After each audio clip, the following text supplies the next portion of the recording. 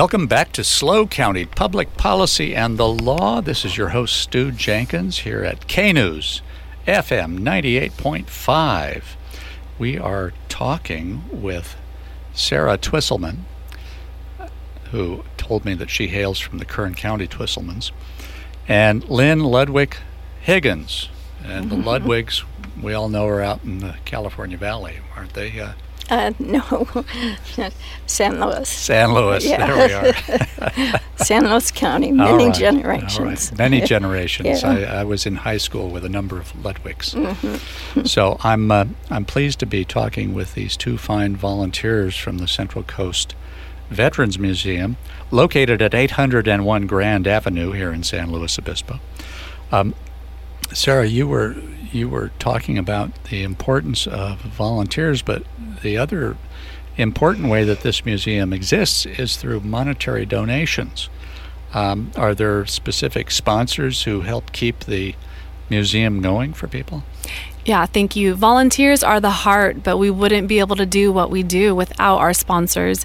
And so for this event, I want to give a very big thank you to Toma Electric and the Coastal Communities Physician Network, who are helping make this event possible, as well as our wine and beer sponsors, Ancient Peaks, Dow, Peachy Canyon, and Vina Robles. So they're donating the wine that people are going to be enjoying at this event on October 8th from 3 to 6 p.m., right? That's right. They're supporting our fundraiser because they care about what we're doing, preserving history and recording veteran stories.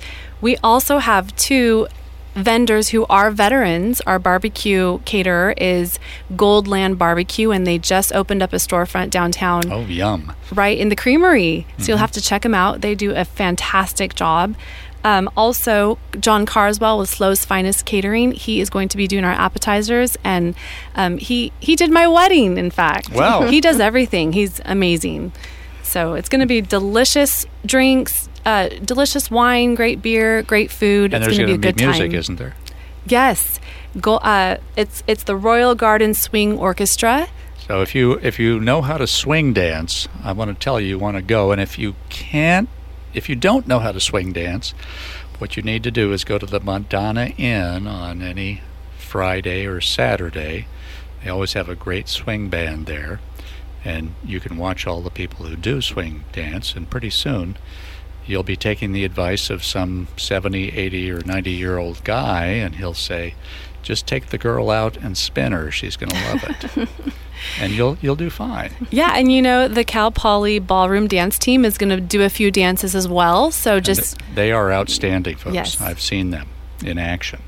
So you're going to want to get tickets. They're only $75 a person for the Stars and Stripes celebration of the 21st anniversary of the Central Coast Veterans Museum. And it's on October 8th from 3 p.m. to 6 p.m. That's right. And what website would they go to get those tickets? Vetmuseum.org. Okay. Just one vet, not two vets. VET. VETmuseum.org. You got it. All right.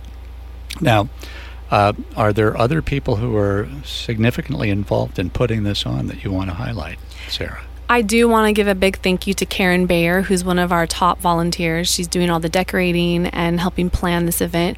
And also, I can't not mention the many businesses, again, who donated to our fundraiser and raffle. And if you buy tickets for the raffle, there are wonderful prizes. In fact, you can even win tickets to go to a ship in San Diego. That's right. The USS Midway they donated to our event a family pack of 4 for a USS Midway experience. Wow. We also got tickets to Sensorio in Paso, and Cape Cod Eatery, Rosa's Italian. There's a lot of great companies coming together to support the museum to raise some money at this event. Now, you collect artifacts that are preserved. So if people have things, historical items that they'd like to donate, how would they do that? That's a really good question.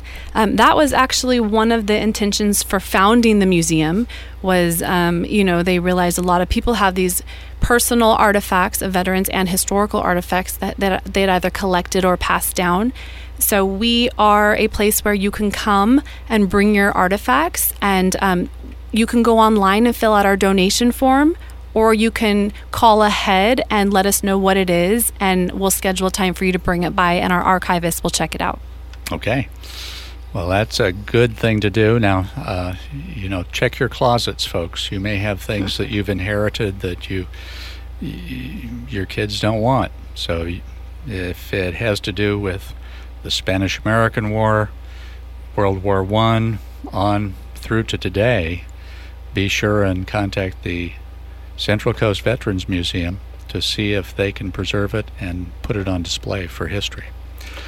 All right, folks. Well, this is Stu Jenkins at K-News FM 98.5. We've been talking with Sarah Twisslman and Lynne Ludwick Higgins about the Central Coast Veterans Museum and their October 8th Stars and Stripes celebration dinner to mark 21 years of the museum's existence.